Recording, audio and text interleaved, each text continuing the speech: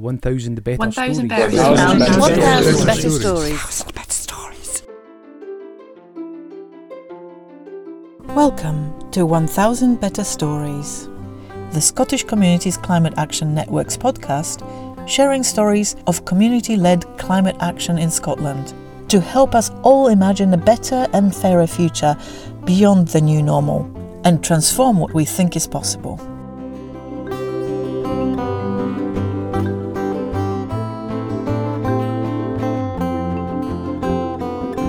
Hello, I'm Kashka, one of Scan's story weavers. In today's episode, I speak to Alette Willis, one of the researchers involved in the Shifting the Narrative project funded by the British Academy and carried out by researchers at the University of Edinburgh, with Scan as a partner. The project investigated how traditional storytelling can help communities achieve place-based climate action. So right up our alley, exactly what we're interested in. Alette shares her wider experience around using narrative work to drive change in communities, along with the key findings from this recent project, ahead of the publication of the official report in October. So we've got a bit of a scoop here. We started our conversation with her introduction. Hello, listeners. I'm Alette Willis. I am a senior lecturer at the University of Edinburgh, where I've been heading up a research project looking at how community-based storytelling can help to shift people, organizations, communities, and society towards reducing their carbon footprint and dealing with climate change. So that's one hat I'm wearing today. And actually through that, I have gotten involved with the Story Circle for Scan itself. Right. I try to ask people about their climate journeys to start with, because how people get to this place is so important to share and so inspiring. So would you mind sharing your climate journey briefly? So I knew you were going to ask me this, so I have been thinking about it over the last few days. Actually, my climate journey goes back quite a long way. And this is all going to date me as well. I was first introduced to the issue of climate change in 1990 when someone came to my secondary school in Canada to talk to us about it. So that's actually a shockingly long time ago. And I do remember that person, I think they were a climate scientist of some sort, telling us that we had, back in 1990, we just had a decade to do something about climate change. So that motivated me. This was my last year of secondary school. At around the same time, my father, who's retired now, but he was a coastal engineer for the Canadian government. And I know that he and his lab started working on ways to protect coastlines from rising water in the face of climate change. So I also heard about it from him a bit as well. So when I left secondary school and I went on to my undergrad in university, I joined the board of the Ontario Public Interest Research Group and the local board at Carleton University. OPIRG for short is a student-run research, activism, social justice, environmental justice type organization that Ralph Nader set up, even before 1990, that operates at a lot of North American universities. And so through OPIRG, I did a lot of sort of social justice and climate change work, ecofeminist work in the 1990s and into the 2000s. That was kind of the next stage. And then I have a PhD, which is how I've ended up working at a university. My PhD is in geography. And when I started that PhD, Canada has different scales of government. And so I was looking at climate change activism and the scale of government. So that's what I was starting to do in the 2000s. And I was, going to do kind of a political geography study of that. And I had a bunch of interviews lined up with key activists in Canada. And then one of the key climate change activists at the time in Toronto, who I was going to interview, took his life before we were going to do the interview. And around the same time, colleague at OPIRG also took his own life. And that whole issue of mental health and activism and climate change kind of became more important to me to study at that time. I think there's kind of this idea that eco anxiety is a new thing, but it's not. It's been around for a long time, and activists have I think, had to deal with burnout and mental health issues and stress and all that distress for probably a very long time. That's kind of when I shifted focus from that, more government activism policy focus to the more, if I can say, human level of climate change and climate change activism. Wow, what a powerful story. Now, on your website for your podcast, Restoring the Earth, it's a fabulous title, by the way. Absolutely love it. You say that you work with stories and people to transform the world into one where every being can thrive. Do you remember when and how you realized the power of stories to drive such change? I've always kind of had twin interests. The one kind of that always felt more practical and was, about activism and about what I was studying at university, what I was going to do for a livelihood, etc., and then stories. So I love stories since I was a kid. I read tons. I was one of those kids with the flashlight under the duvet after lights out, reading till the wee hours.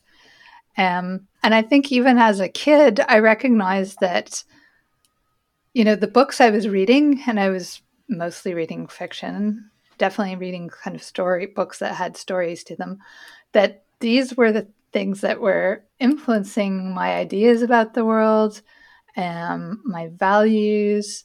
And I can still think back to books in childhood that were really important to me. The very first chapter book I read in primary school was a book called Owls in the Family, which was actually a nature memoir by Canadian author Farley Mowat about when he was a kid.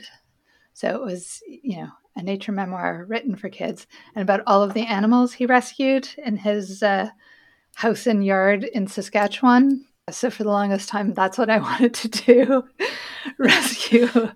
rescue wildlife. And then actually a lot of fantasy stories. Ursula K. Le Guin has been my hero from, I don't know, about age 10 when I first read The Earthsea. And I used a quotation from her as the introduction to my PhD thesis.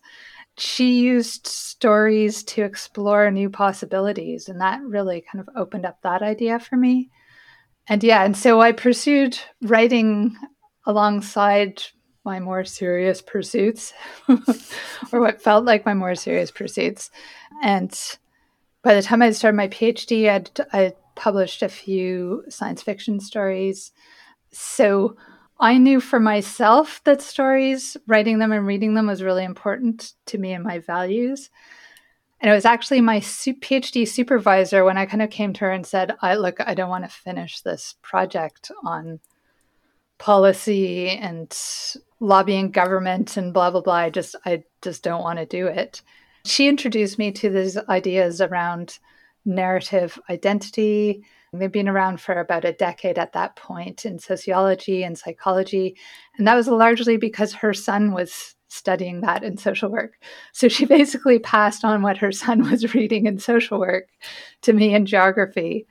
Together, we started to think through these ideas of thinking with stories and how story relates to identity and values, and how we use stories to make ethical decisions on bigger and smaller scales. And and that got me excited about my PhD again so that I could finish on a slightly different topic than I'd started on. Brilliant. Stories to the rescue. Yes. Love that. That's great. So we came together today to talk about findings of your project, the Shifting the Narrative project you referred to in your introduction, which looked into the role of storytelling in supporting communities to achieve place-based climate action. Can you elaborate on why shifting the narrative? Why is that important for community climate action?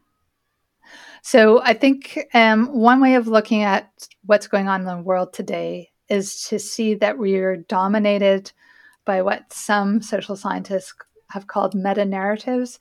So we're dominated by these things that are bigger than a story, hence the word meta, and also narrative being a little more general than a story is. So these are the stories about the world that have mostly Western origins and have come to dominate the globe through the West's domination of the globe.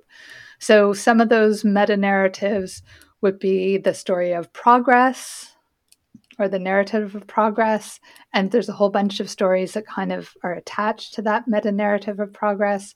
So that being the idea that everything's always going to get better. The West is developed, the rest of the world is not developed. Everyone needs to become like the West. So that trickles all the way down to how we understand ourselves as individuals as well. I think the story of what it is to be a success is very much part of that meta narrative of progress. To be a success, we should always be getting promoted. We should always be getting more money, more jobs, more consumer goods, bigger house. And so a human should also always be progressing in that same way. Patriarchal meta-narratives as well, meta-narratives about race and about white supremacy, et cetera, et cetera. You can think of that whole tangle, meta-narratives around humans dominating the world and having the right to do whatever they want with the rest of the planet and other organisms and sometimes other human beings. So those kinds of things that we sometimes don't even notice because they are like the air that we breathe. We just live within this context, especially in the West.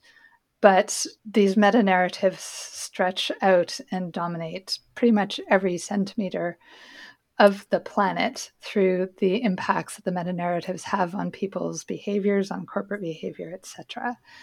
So if we see these as meta-narratives, as in their ideas, they're not true in the way of basic laws of physics, for example, then we can think that they're changeable. Then we could tell different stories about what it is to be a human alive at this time on planet Earth. And we could get that story out there, get more people listening to that story, have that story become more common so that it feels like, at least in some places, in some communities, that's the air that we breathe in, and that would support us to living different lives and having different values. So it's trying to challenge those big meta-narratives, but usually at a community scale or an organizational scale or an interpersonal scale. So how do those big stories play out in our own lives, in our communities, in the organizations that we're a part of? And how can we find and support other stories in becoming the dominant stories in our everyday lives, basically, so that we live out a story of, could be a story of harmony. It could be, a story of interdependence with the rest of the natural world. I mean, we called it shifting the narrative. It's a bit of just a catchphrase. It's probably shifting the narratives to other stories and narratives. Definitely want a plurality and a diversity of stories out there so that we've got a range of ways of understanding ourselves and our lives and deciding what we want to do. Stories and storytelling are such a wide concept. They're used by people from marketing to the film industry. And your work focused on traditional storytelling. Can you tell us what it is and why do you think it may be a powerful tool to use in our communities? Yeah, so we kind of settled on that phrase, traditional storytelling. There's not really a phrase that everyone who kind of does the same thing around this area agrees on. And so we don't want to, be empire builders by saying you have to call it traditional storytelling, but this is kind of how we decided to phrase this. So we wanted to go to the roots of story. So yes, there's all these different kinds of media by which storytelling and story is spread. And a lot of those media actually have a lot more power than a performance storyteller does, in that they just have, more people will see a film than will hear one teller tell that story. But we want to go back to the roots of story in human society, basically. And traditional storytellers, we could also call them sometimes called oral storytellers, sometimes called performance storytellers, and people who just tell a story with no or at least little other media involved, usually to an immediate audience, live in person, or live online. Every community used to have a storyteller, whether that was a formally declared role, as it was and is in many societies, or just so-and-so would held all the stories in the history, and you could go to them and you could hear the stories. We were specifically interested in the community scale, as I know SCAN is as well. There's something about the community scale that enables people to get involved, that enables communications to be directly relevant to people, I think. So we also wanted to talk to people who were working at that community scale. So community-based arts practitioners was another way that we defined this, or community-based narrative arts practitioners. Again, we struggled to find the right word. But they're the people who put on performances and workshops these days. That's where traditional storytelling mostly takes place. And those performances can be, very formal in a theater or informal. Storytellers get invited now to give plenaries at conferences sometimes. Of course, you probably more commonly think of storytellers in schools and libraries. And definitely the people we talked to, a lot of them did that kind of work. But a lot of them did broader work than that. Many of them worked with, some of them were scientists. So it was that idea of the more intimate story sharing and the more basic story crafting and telling that does not depend on media just to get at stories. It's not that we're against media, but once you look at storytelling in a particular form of media like film or podcasting, then you also have the technological elements. You have other things that come in that we just wanted to leave out of this particular study for the sake of really narrowing down onto the bones of story and storytelling, or the foundations. Can you just tell us more about how you found out what you found out? We only had a very brief amount of time from a research perspective. We had half a year, 6 months. So we focused on doing a 2-part survey. So we identified people who worked with story in this way. So we were looking for people who'd done it for a number of years, had a chance to think about it, and would be able to give us some reflections on their practice, basically. And so we sent them an initial survey, and then we looked at their responses, and then we sent another survey that asked for their reflections on some of the patterns we were seeing or for further information. And we also interviewed 7 people in the UK. The 4 of us also attended events, workshops, performances, conferences, that sort of thing, to take notes, field notes about those events, about looking at those events, experiencing those events live in person as researchers, and looking at how we could see what was coming out of the surveys and the interviews being played out in front of us. So you mentioned there were 4 of you. Could you maybe introduce your collaborators on this? With me on this project were Arno Verhoeven, who is at the Edinburgh College of Art. He's a senior lecturer there, and he is a designer, and he runs a sustainable design postgraduate program and is really interested in how stories play out in design. So he came to it from that perspective, and he will be presenting a paper in Chicago in November that feeds into sustainable design from what we've learned from working with storytellers. And then we had 2 colleagues from the Moray House School of Education, Eula Hildman, who was our research fellow and did a lot of the work on the project and did all the interviews. And she's particularly interested in outdoor education, which she offers a lot of training in. And she's recently presented on this project to an outdoor education conference. And then Ramsey Afifi, who's also at Moray House, and he teaches on the postgraduate teacher training program that's offered there. And so he has been taking what we've learned on this project and feeding it into teaching his students, who will go on to be secondary teachers in Scotland and beyond. So that's the four of us. I've already introduced myself, working on the project. So yeah, a really interesting interdisciplinary group, and we've been learning from each other as well. What about the findings? What did you guys find out, and were there any surprises, pleasant or otherwise? Yeah, so we've done an initial analysis, but this work will be ongoing beyond the funded period.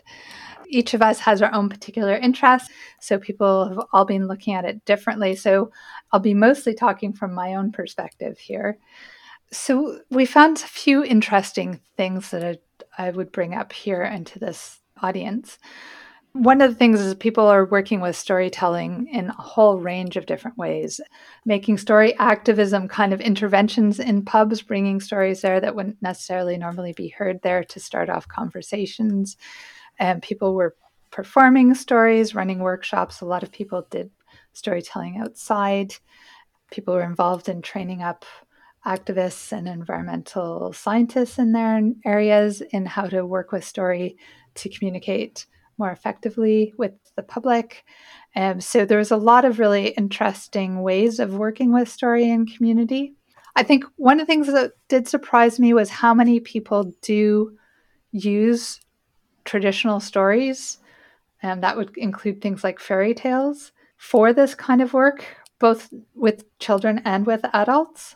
So I think I would have expected more of the people we talked to would be creating their own stories using science or telling personal stories. And there certainly were people working with those and working really well and creatively with those. But it did surprise me how many people were drawing on myths, fairy tales, traditional stories.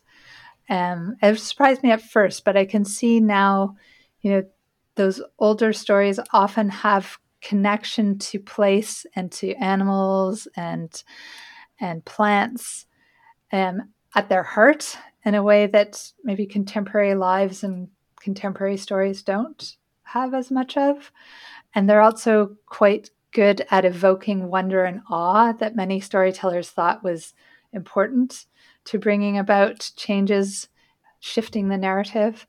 So that was an interesting development. And we've compiled a list of individual stories that people have recommended, and I can share that with you. I was also quite intrigued by people characterizing storytelling events as temporary communities. I really liked that.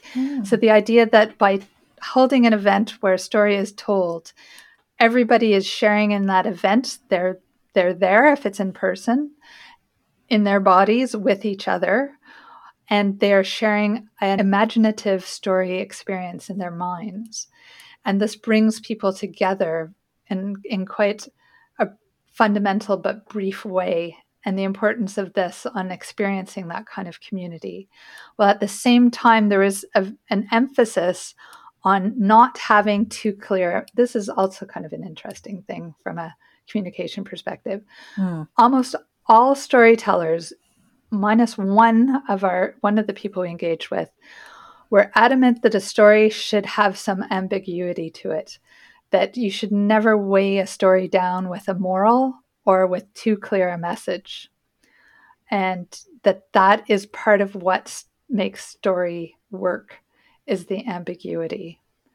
And I think that's quite different from some of the other ways we think about communicating on climate change and nature emergencies and things like that. Why do you think what's the reason for that?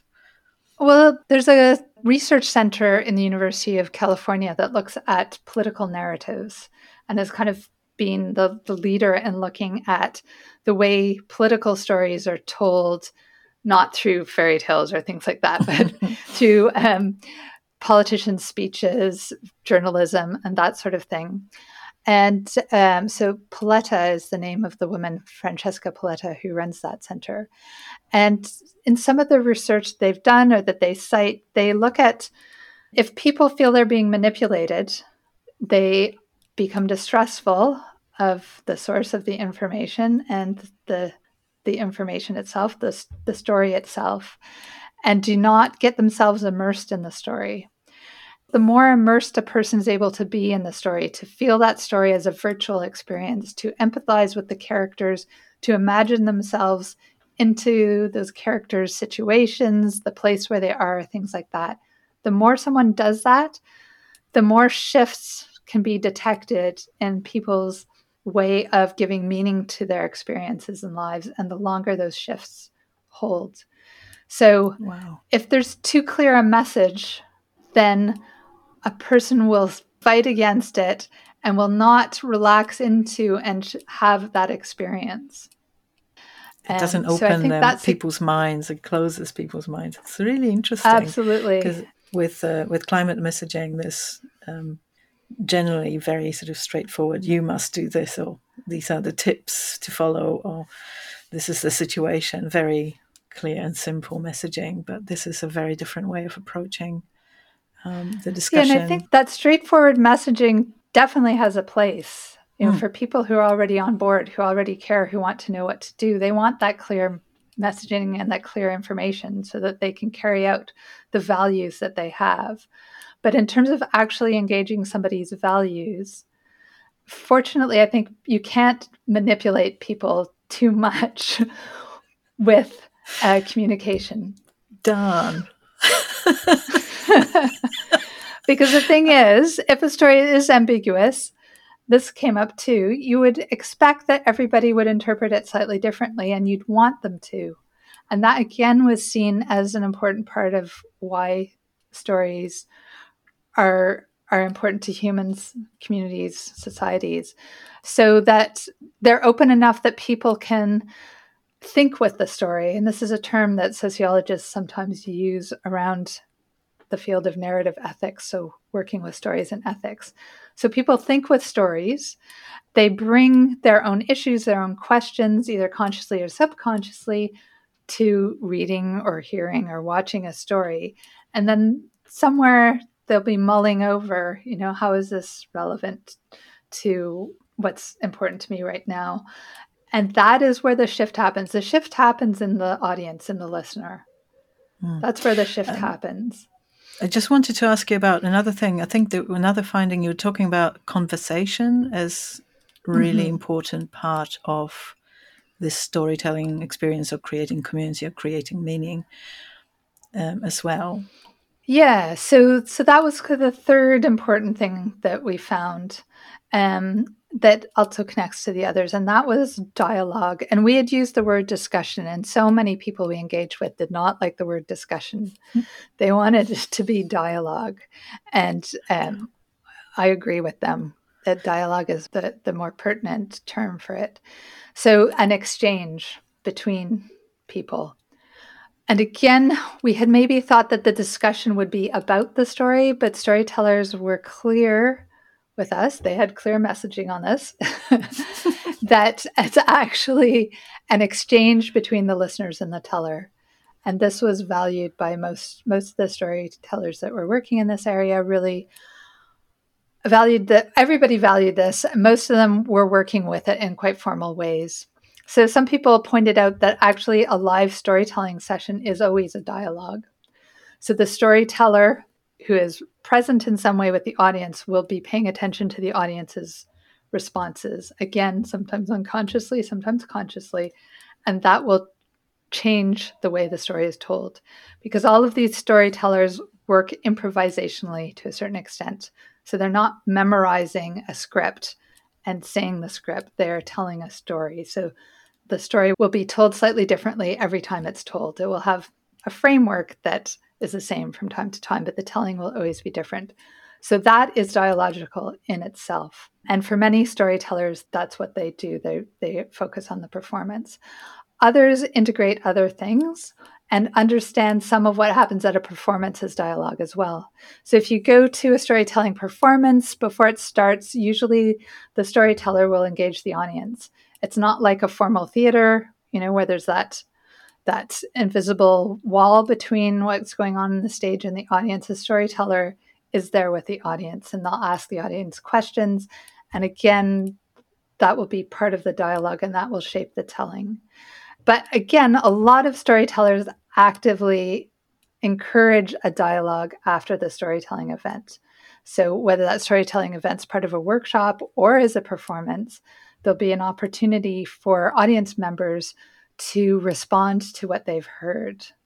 And some of the people we talked with will structure that in various ways. So give the audience an opportunity to reflect more deeply on their own lives in relation to the story through questions or somatic exercises with the body or visualizations, and then open up a dialogue, not about what is the story about, because we said we don't want a clear message. We don't want to shrink the story back down. But what did people get out of the story? What came up for them when they heard the story? If it was a story about trees, a storyteller might start the session just by asking people, what's your favorite tree? Did you have a tree you used to climb in childhood?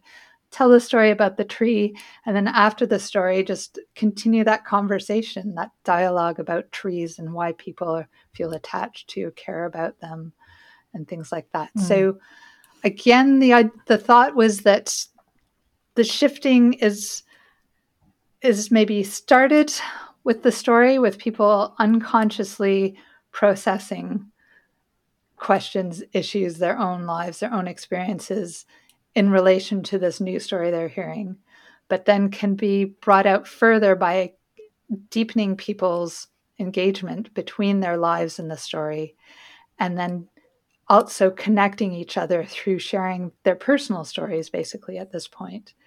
And further creating that community that holds a particular way of valuing story, valuing people, and valuing the connections, the interdependence that is in the story that was told. Traditional storytelling, it makes me think of fairy tales and old legends. And you said that a lot of people are still using those. Can you give an example of how Scottish storytelling traditions, which are quite strong, I think, are still relevant to here and now and to these issues? Yeah, so Scotland is actually quite lucky in sort of Western societies that storytelling was kept alive as a traditional art form through rapid urbanization and modernization in a way that didn't happen necessarily in other European countries. So storytelling, is alive and well in Scotland, and traditional stories, old stories from Scotland, are still told quite regularly at the Scottish Storytelling Centre and elsewhere. So there's a lot more support for traditional storytelling and for maintaining those connections to oral cultures. The Scottish Travellers deserve much of the credit, and they kept these stories alive and going, and still do. There's still some Scottish travellers, such as Jess Smith, who are telling today, who come from that oral tradition directly, and so are telling stories that they learned from hearing somebody else tell the story, rather than telling stories they've learned from a book. So we're really fortunate in Scotland that we have those traditions still alive and still accessible. There's something that is talked about in various parts of the academy and elsewhere called traditional knowledge. So the idea of that those cultures that precede and indeed still live alongside Western culture have their own set of knowledge, much of it might be useful to the whole world these days in terms of how we can live with a smaller carbon footprint. Sometimes it's called traditional ecological knowledge. So keeping those old stories alive, not only do they carry values of interdependence in a way that maybe contemporary stories don't, but many of them actually also contain information on, for example, how old heather brooms used to be made. There's a story in the book that I put together with Alison Galbraith that tells Archie's besom, and as part of the story, traditional broom is made. So there's there's that kind of knowledge in those stories, as well as the carrying of values. I mean, a lot of stories and fairy tales do come from all over the world and from traditional indigenous cultures as well. So how can they be used? Are they relevant? And are they sort of issues maybe of cultural misappropriation around those? Because that could be maybe seen like that. Yeah. A lot of the storytelling revival that took place in the UK and also in Canada and came about sort of in the 60s and 70s, where there was a real strong impetus towards multiculturalism and, for the best of reasons, wanting to share and expose people and children particularly to a whole range of diverse cultures, etc. So actually a lot of the storytelling books, collections out there that are to do specifically with nature and the environment tend to be collections of stories from all over the world and rarely from traditions from Western cultures, if you like. And that has raised issues, particularly discussions around colonialism and appropriation, as you were mentioning. And again, within this community, there's not really a consensus. There's a broad range of opinion on this and of ways of working with stories. Everybody, of course, agrees that if you work with a story from another culture, you do so as respectfully as possible. The bottom line being you share the source. Where did the story come from? Who are the people that held this story? How was that story collected? So if you can find out something about how that particular collection came to have that story in it, that can be an important consideration to make. Some cultures are quite happy for their stories to be shared. Once they've told the story, they believe it's out there in the world, and others who've heard it are free to share it. The Scottish Travellers take that perspective for the most part. Other cultures, often that have experienced the real brunt of empire, of colonialism and neocolonialism, are understandably not wanting other cultures to share their stories indiscriminately. There's also kind of this international level of storytellers that tell all over the world and are quite well known internationally. And they often have connections and have gifted each other stories from their own cultures. So they've got that personal, interpersonal relationship to the people and the cultures that they've got the stories from. But yes, that can be quite a controversial subject. That was probably the most controversial subject that our study engaged with. There are many good reasons why people share stories from other cultures, so it might be the only way that that particular community is going to get exposed to other cultures, and to just tell stories from within that community could risk kind of insularity, stagnation. Best case scenario, somebody from another culture comes and shares a story with you. Yeah, I don't know if I should say diverse storytellers to your community. Yes. You can't always do that, but that's a good but this is where media does come in. There's a lot of storytellers have their own YouTube sites. So if you're interested in stories from a particular culture, you can go onto YouTube and you can find people from that culture telling those stories. I'd like to ask you about responses you got to one of the questions you asked the storytellers. You asked them to imagine that they had all the support they needed, and you asked them to tell you what would be the project they'd like to undertake to aid a group, organization, or community to shift their narratives towards more sustainable ways of living. Can you maybe point out a few responses to that. What were the? Yeah, I'm glad we asked that question because we got really interesting responses to it.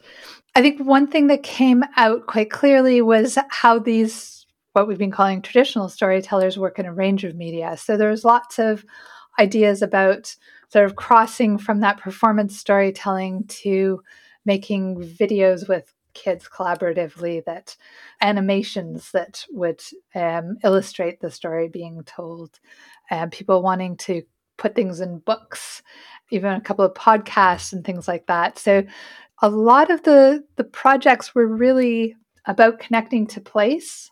And I know you have an strong interest in that as well. So there were different ideas about connecting to place.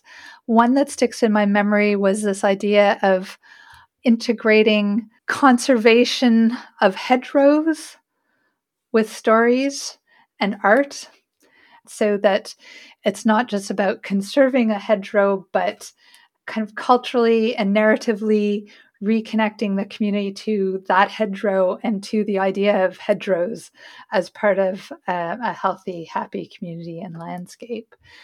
There was somebody who had the dream of being a storyteller in residence to a community for a year, and for that then to pass on, so that there's always a storyteller in residence who does all of this sort of thing. And it could be a storyteller in residence to a community or to a forest or to a loch, or but somebody who holds those stories, who develops the stories, who shares the stories, and then passes on to the next person. There were a couple of proposals that were kind of national in scale. So although a national network of community-based storytellers that all connect and work together. There was plans for festivals, and lots of people wanting to get storytellers together and then disperse into the world, carrying those stories and those ideas and those practices. Storyteller in residence. I'm imagining a cave or a little hut somewhere in the middle of the forest, and anybody can come and get a story of place or gift a story of place as well. And I love that idea. I'm grabbing that one for Tensmuir and for Tayport. Just find some money first. You already talked about how your collaborators will be using the learnings from the research in the immediate future. What are you going to do with all these findings? And is there more to come on this topic?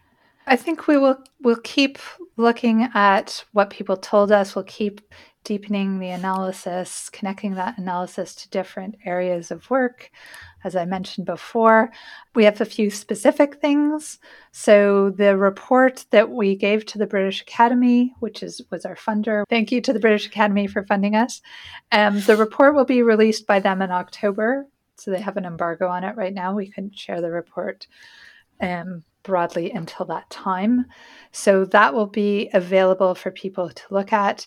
We are going to be doing a workshop as part of the Scottish International Storytelling Festival. The workshop will be online as part of their global labs. So if you want to spend a whole afternoon exploring these ideas in a hands-on way, I won't just be talking. We won't just be talking. We'll be doing some practical exercises, experiential things. The last Tuesday in October, we will be doing that, and you can sign up for that through the Scottish International Storytelling Festival. My last and final question, which I ask of everybody, I would like your personal view on what you think the role of communities is in driving the necessary change towards the fairer world for all. I'm very committed to the community scale, and I do think the community scale is where change is going to come from, because that is the scale at which we all live our lives. Well, the communities can be dominated and are dominated by those meta-narratives that we started our whole discussion with. Communities are also where other stories can gain a foothold and some foundation and stability from which to launch out into the globe, if you like. And the philosopher Hilda Lindemann Nelson, she's an American philosopher, she's written on this. She had a great interest in how we get those alternative stories out there. counter stories, she called them. And she was a believer in the community scale as being fundamental. It's small enough area that you can experiment with new ways of telling stories about what it is to be a human in the 21st century. It's a small enough area to live out those stories with other people and be supported in those. Once it's taken root at the community scale, it's harder for it to be uprooted by global forces. Thanks very much for taking time to talk to me about the research. Thank you, Casca. I hope this conversation gave you a bit of a taste of how working with traditional storytelling can create change in our communities. And if you're interested in more details, the official British Academy report is coming out in October, and Alette will post updates on this and other work on her Restoring the Earth website. I popped the link to it in the episode notes for you, along with the links to all the project collaborator profiles.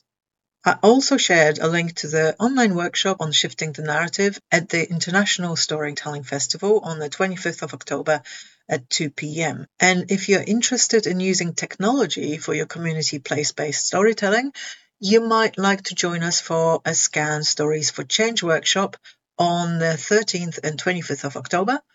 Over the 2 mornings, we will explore practical examples of powerful place-based storytelling for change and how to use a free, easy travel app to create and share such stories. It's fun and easier than you can imagine.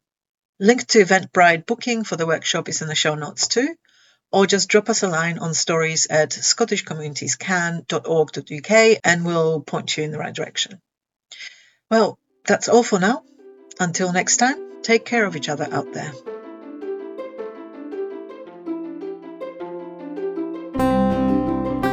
Thanks for listening. If you enjoyed this episode, please give it a like and maybe even a review. It will really help us reach a wider audience.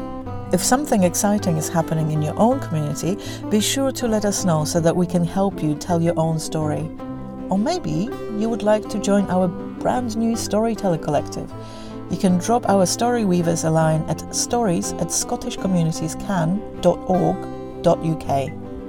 To keep up to date, check out our website at scottishcommunities.org.uk or find us on Twitter, Facebook or Instagram, or simply sign up to the newsletter.